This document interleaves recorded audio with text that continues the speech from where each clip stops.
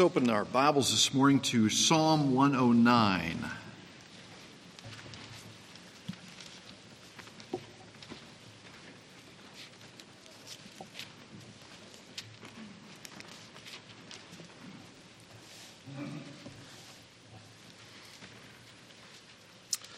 Some psalms are soothing. Psalm 23, when you're stressed, when you're struggling with something. Psalm 23rd Psalm is just one of those comforting psalms that fill our hearts with God's care in our lives. Others, like Psalm 91, remind us of His protection for us. There are psalms that inspire us to worship and to sing His praises. Psalm 103 as an example. Psalm 109 is not like those. Not in any fashion like that. And if you look at the start of it, the superscription there, for the choir director. And this is a psalm that is meant to be sung in worship. And when we read this, you're going to scratch your head and go, really? They sang this in worship? You've got to be kidding me. But yet, that is what it says. This is one of the imprecatory psalms. An imprecatory psalm is a psalm that calls down cursing upon enemies. And this is the most vivid and roughest of the imprecatory psalms. I mean, it is kill them, crush them, kill their children, make sure their wives are widowed, take everything that they have, leave them with nothing. God, I just praise you. Basically, that's what it is. And this is within the context of what we're studying over the past couple of weeks. This is one of those passages in Scripture where we scratch our head and go, really? Now, I can see why David might have been upset and wrote this and prayed this, but then he wrote it so that they could sing it in worship in those times, in temple worship. And now here we are, some 2,800 years later, and it's in God's holy word. It is inspired. It is there for us today. What do we do with it? So that's what we're after today. So if you're able, would you stand with me? And I'll read Psalm 109. Heavenly Father, as we come to this psalm today, we pray that our eyes would be open. That we would see it in context, and see it in our lives as well. How do you call us to understand this? How do you call us to apply it and live these things out? We ask for your wisdom today in Christ's name. Amen. Psalm 109, for the choir director, it is a psalm of David. O God of my praise, be not silent, for they have opened the wicked and deceitful mouth against me. They have spoken against me with lying tongue. They have also surrounded me with words of hatred and fought against me without cause. In return for my love, they act as my accusers, but I am in prayer. Thus they have repaid me evil for good and hatred for my love. And here comes the tough part. Appoint a wicked man over him, and let an accuser stand at his right hand. When he is judged, let him come forth guilty, and let his prayer become sin. Let his days be few, let another take his office. Let his children be fatherless, and his wife a widow. Let his children wander about and beg, and let them seek sustenance far from their ruined homes. Let the creditor seize all that he has, and let the strangers plunder the product of his labor. Let there be none to extend loving kindness to him, nor any to be gracious to his fatherless children. Let his posterity be cut off.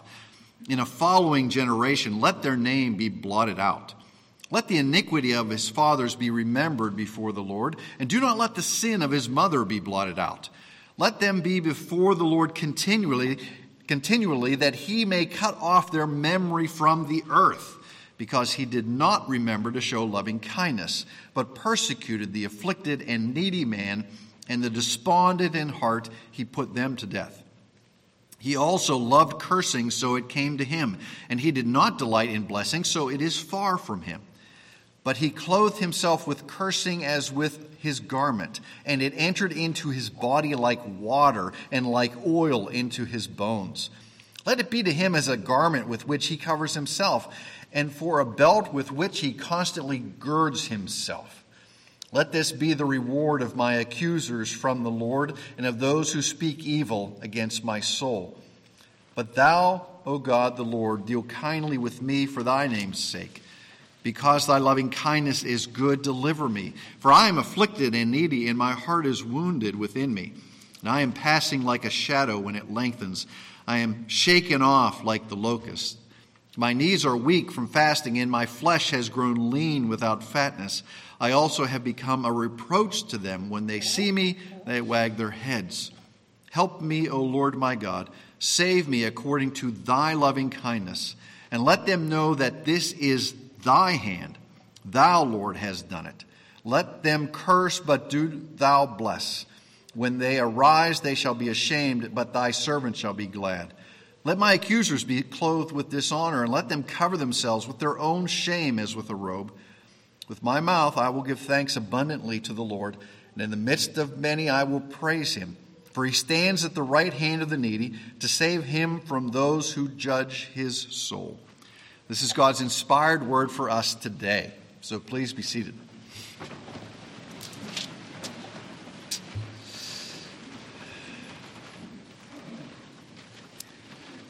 Charles Spurgeon said, "The Jews must have found it hard to chant such strong language without feeling a spirit of revenge excited within them, and the arousal of that spirit could never have been the object of divine worship in any period of time." Basically, he says, they were singing this in worship, and what would be the attitude of your heart if you were singing this in worship?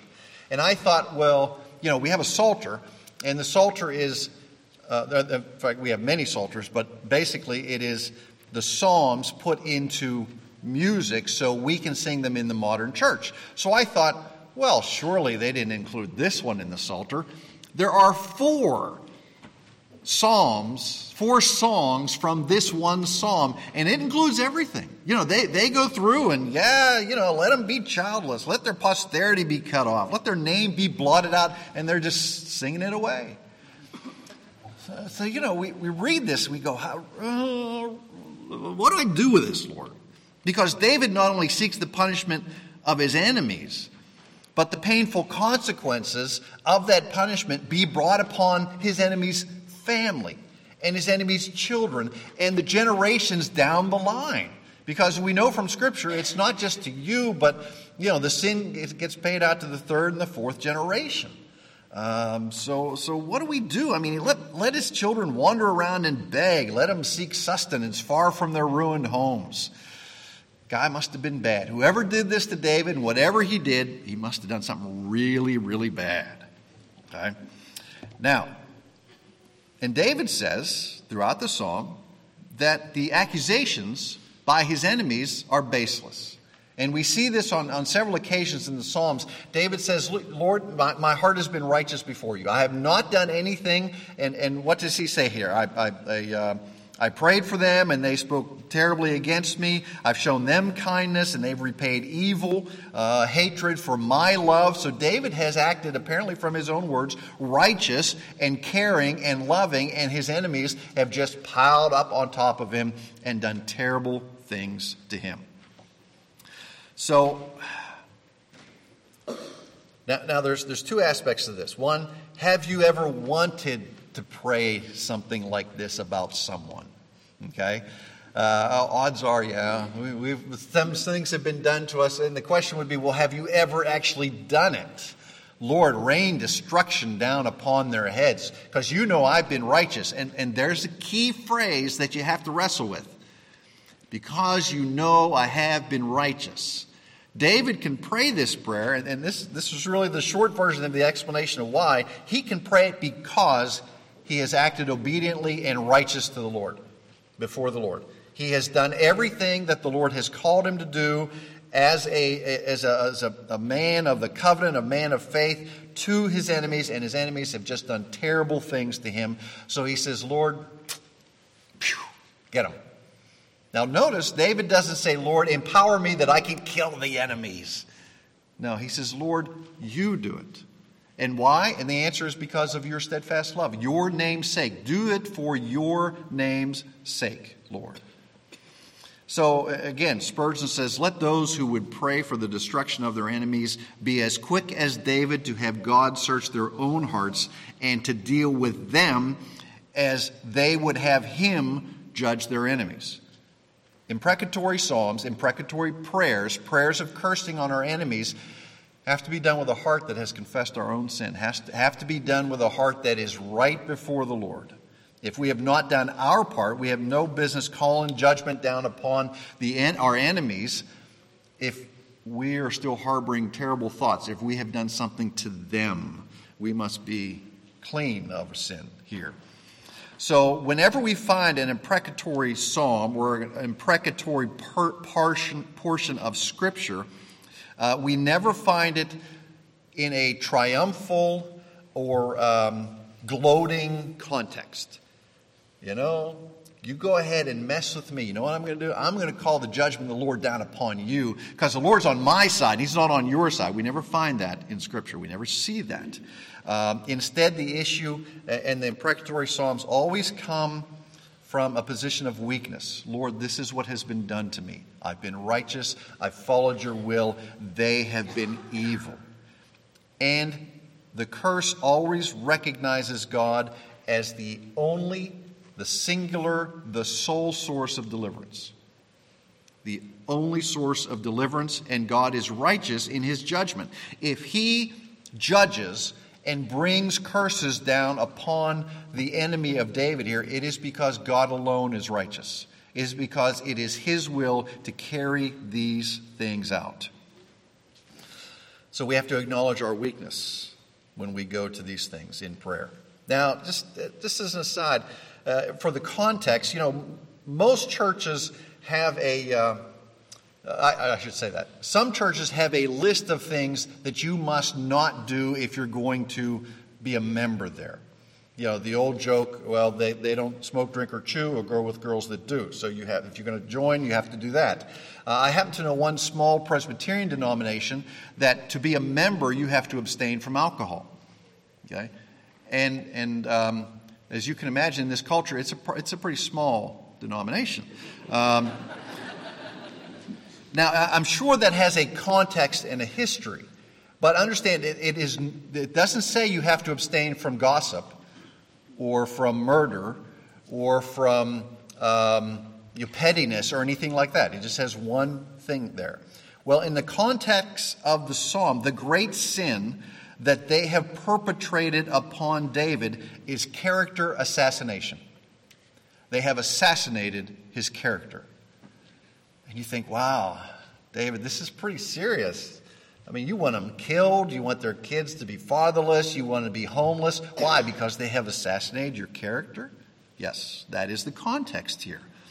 And David lays out here, we'll get to how he lays them out, but there are 24 curses in verses 6 through 20. C.S. Lewis says it's just like a slap in the face. How do we as believers in Christ deal with these things? We see them from David, and is this really? Am I to curse my enemy like David has done? In fact, C.S. Lewis in one of his writings, calls Psalm 109 sub-Christian. But yet it is here for us. So how do we understand it? Let me give you 5 quick things about the imprecatory psalms in general, and then we'll look specifically at some of these things here.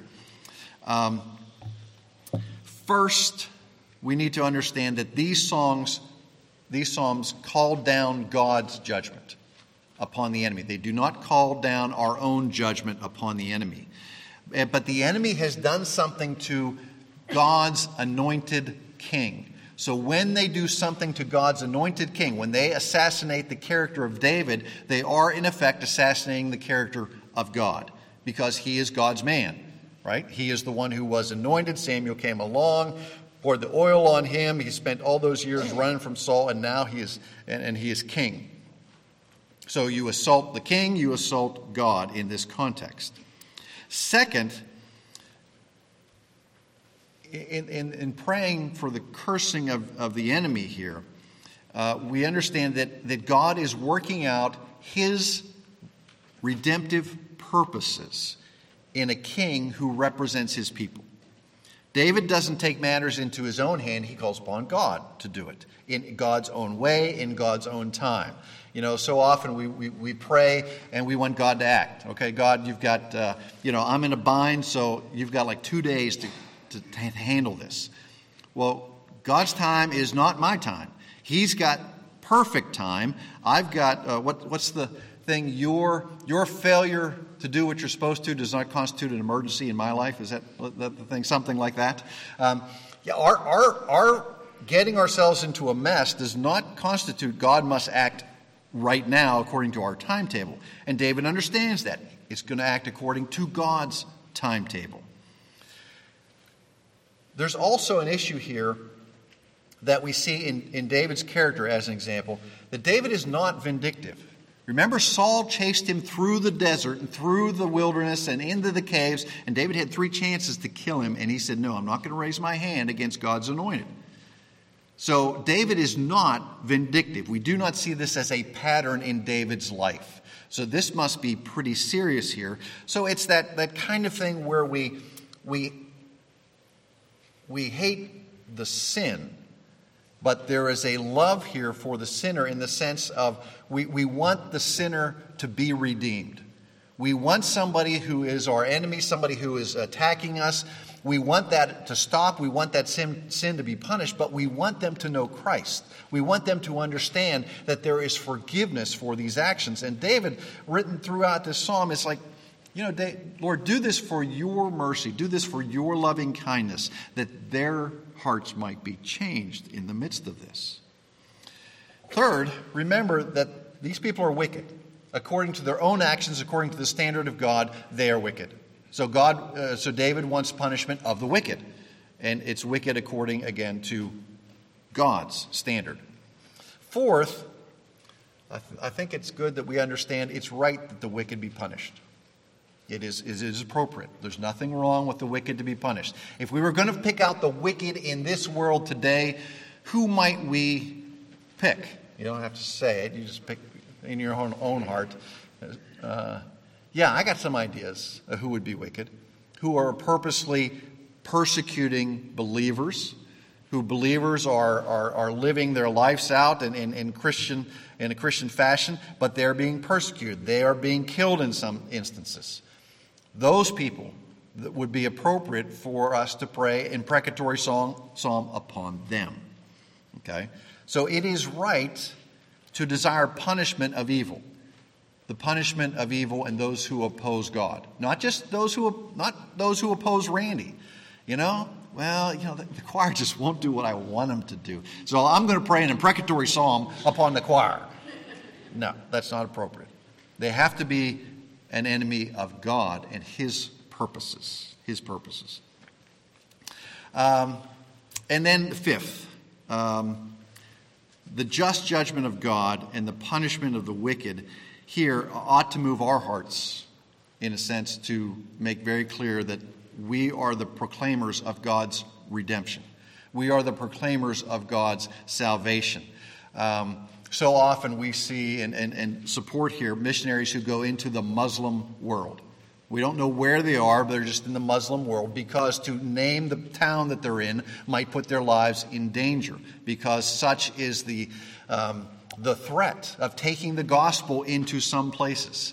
And it's the love of the lost should be one of those things that we overlay an imprecatory psalm with, that we understand they're lost, they need to hear the gospel, they need to understand the things of Christ. Yes, they are wicked, yes, sin will be punished, but they need grace and they need mercy in the same way that we do. So verses 1 through 5 here, David lays out, he kind of starts this out and gives us an introduction here. Do not be silent. Now, the context of the whole psalm here is like a courtroom. So we want somebody to give testimony, and David is calling upon the Lord to give testimony for him here. Do not be silent. And this is the reason they've opened the wicked and deceitful mouth. They've spoken against me. They've surrounded me. They fought against me. In return for my love, they're accusing me. I am in prayer. They've repaid me evil for good, hatred for love. So he says, Lord, testify on my side. Be on my side in this case, Lord, because here's the evidence that I present to you about what I have done and what they have done. Speak for my reputation. And David understands that just one word would do it. And we see this throughout Scripture, the power of what happens when God speaks. God spoke creation into existence. He didn't get and form stuff. He didn't say, I've got to find some dirt and make the earth. He just spoke it and it happened. He spoke it and there was light. He spoke it and the water was there. We see when the Roman cohort comes to arrest Jesus, right just before his crucifixion. And the 600 soldiers come up and they say, are you Jesus? And he says, I am he. And what happens to those 600 soldiers? Boom, they all fall down at the name of Christ. Such is the power of the Word of God. And you think, oh, I've read Scripture to people and they haven't fallen down. Okay? Well, maybe it's the power of God in Scripture to change lives. That this is the gospel. It is the power of God unto salvation. So David knows just one word would do it. It would change these things. So here we come to the 6 through 20, and this is all the list. Well, I'm just going to hit some highlights of the list. It is a litany of deserved curses. It's not a calling down of punishment on the innocent. It is a calling down of punishment upon those who are guilty. Now look at verse 2 first. It says, for they have opened the wicked and deceitful mouth against me. They have spoken against me. Now look at verse 6. Appoint a wicked man over him, and let an accuser stand at his right hand.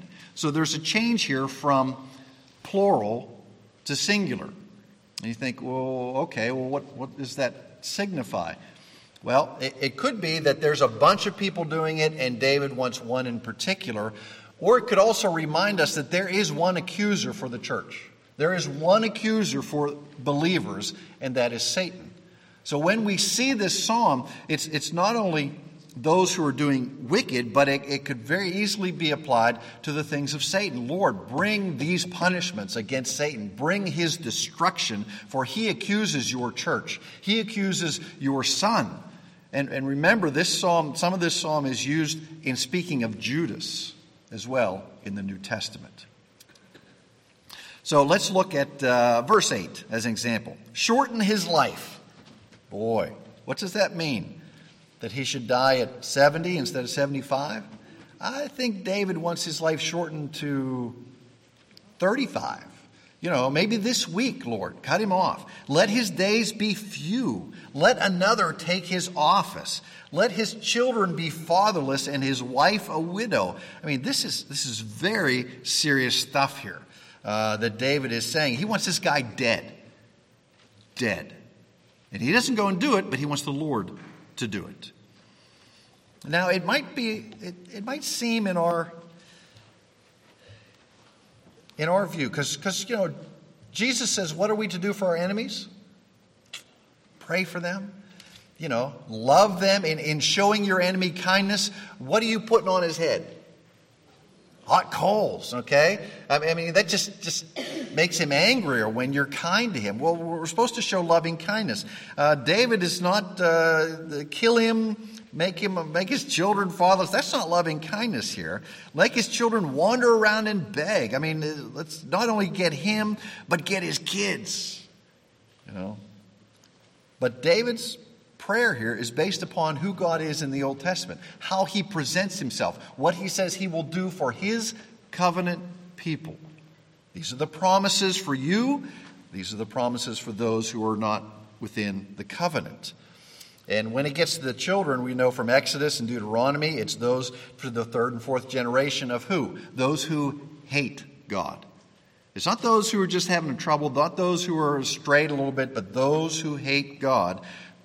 That punishment will be placed upon generations afterwards. How about verse 10? So let the children wander around and beg. Let them seek sustenance far from their homes. It's the extinction, basically, of this guy's family. Rub them out.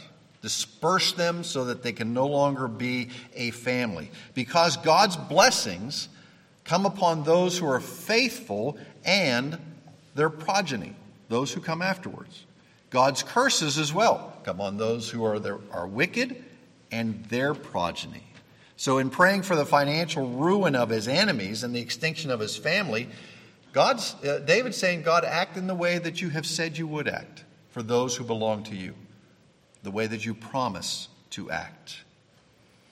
So David, much like the prophet Jeremiah in chapter 18 of Jeremiah, cries out to God, do what you promised. This is the way that you are. This is the way that you said you would be. Now live that out in these people's lives.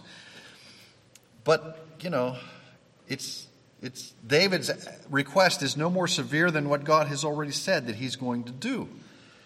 And remember, in context, the Israelites didn't think that God's principles and promises were out of the ordinary. This is what a God does for his people.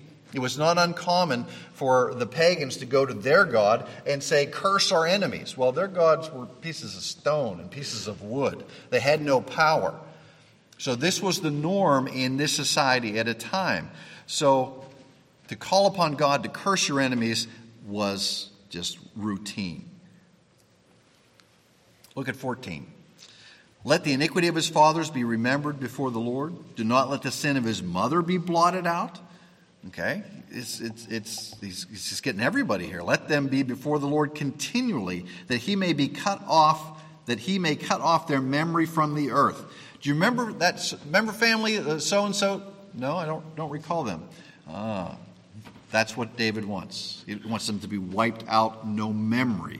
It's those who hate God. Remember, these are those who hate God. They deserve God's judgment. They have been merciless. They should receive no mercy. This is what he's saying. They love to curse, so let cursing come to them. Look at 17. He also loved cursing, so it came to him. And he did not delight in blessing, so it was far from him. This individual, whoever, did not go around encouraging people, did not go around saying nice things to people, so there'd be no blessing upon him. He clothed himself with cursing as a garment, and it entered into his body like water and oil into his bones. It was just part of who this person was, that he would go around and be nasty and be wicked. Is somebody like bad to the bone. That's what David is saying here. So let it be to him as a garment which covers him, and a belt which constantly girds his waist. Let these curses be to him in the same way that they have been a part of him to others. So David is not a nasty guy, but he's being nasty here. Now look at 21. But thou, O God, the Lord, deal kindly with me. Why? For your name's sake. Because of your loving kindness. I'm afflicted, my heart's wounded. I'm passing like a shadow when it lengthens. My knees are weak from fasting. So David has been in prayer here. He has been on his knees. He has been before the Lord, mourning what is going on. My flesh has grown lean. I've also become a reproach to them. When they see me, they wag their heads. There's David on his knees again, not eating. Just, what in the world is he doing? Well, he's praying this prayer. Help me, O Lord. Save me according to your loving kindness for your name's sake. And then at the end, we see, and this is common in imprecatory psalms. At the end, he praises God. With my mouth I will give thanks abundantly to the Lord. In the midst of many I will praise him, for he stands at the right hand of the needy to save him from those who judge his soul. If we jump to the New Testament, there's a guy named Stephen. Remember Stephen? And he just, maybe that's why I don't want to preach a really good sermon, because he preached such a good sermon they killed him. Okay? That's what it was. And there he is. He's in the pit. And that's typically how they stoned you. They threw you in a hole and everybody stood around and threw the stones. And you could just imagine the stones hitting him and breaking his bones. And what happens there? He says, don't hold this against him. Don't hold this against him. And who does he see? He sees Christ standing next to the Father as the intercessor for him before the Father. Now, in the Apostles' Creed, what do we say? And Jesus sits at the right hand of the Father. We don't see him standing at the right hand of the Father, except here in Stephen's prayer. And then when he reveals himself to Stephen at one of these most trying times in his life, he says, in a sense, I'm standing with a posture of intercession, ever living to intercede on behalf of my chosen ones. This is the love that our Father has for us. In whatever situation we find ourselves in, whatever trial we find ourselves in, Christ intercedes for us.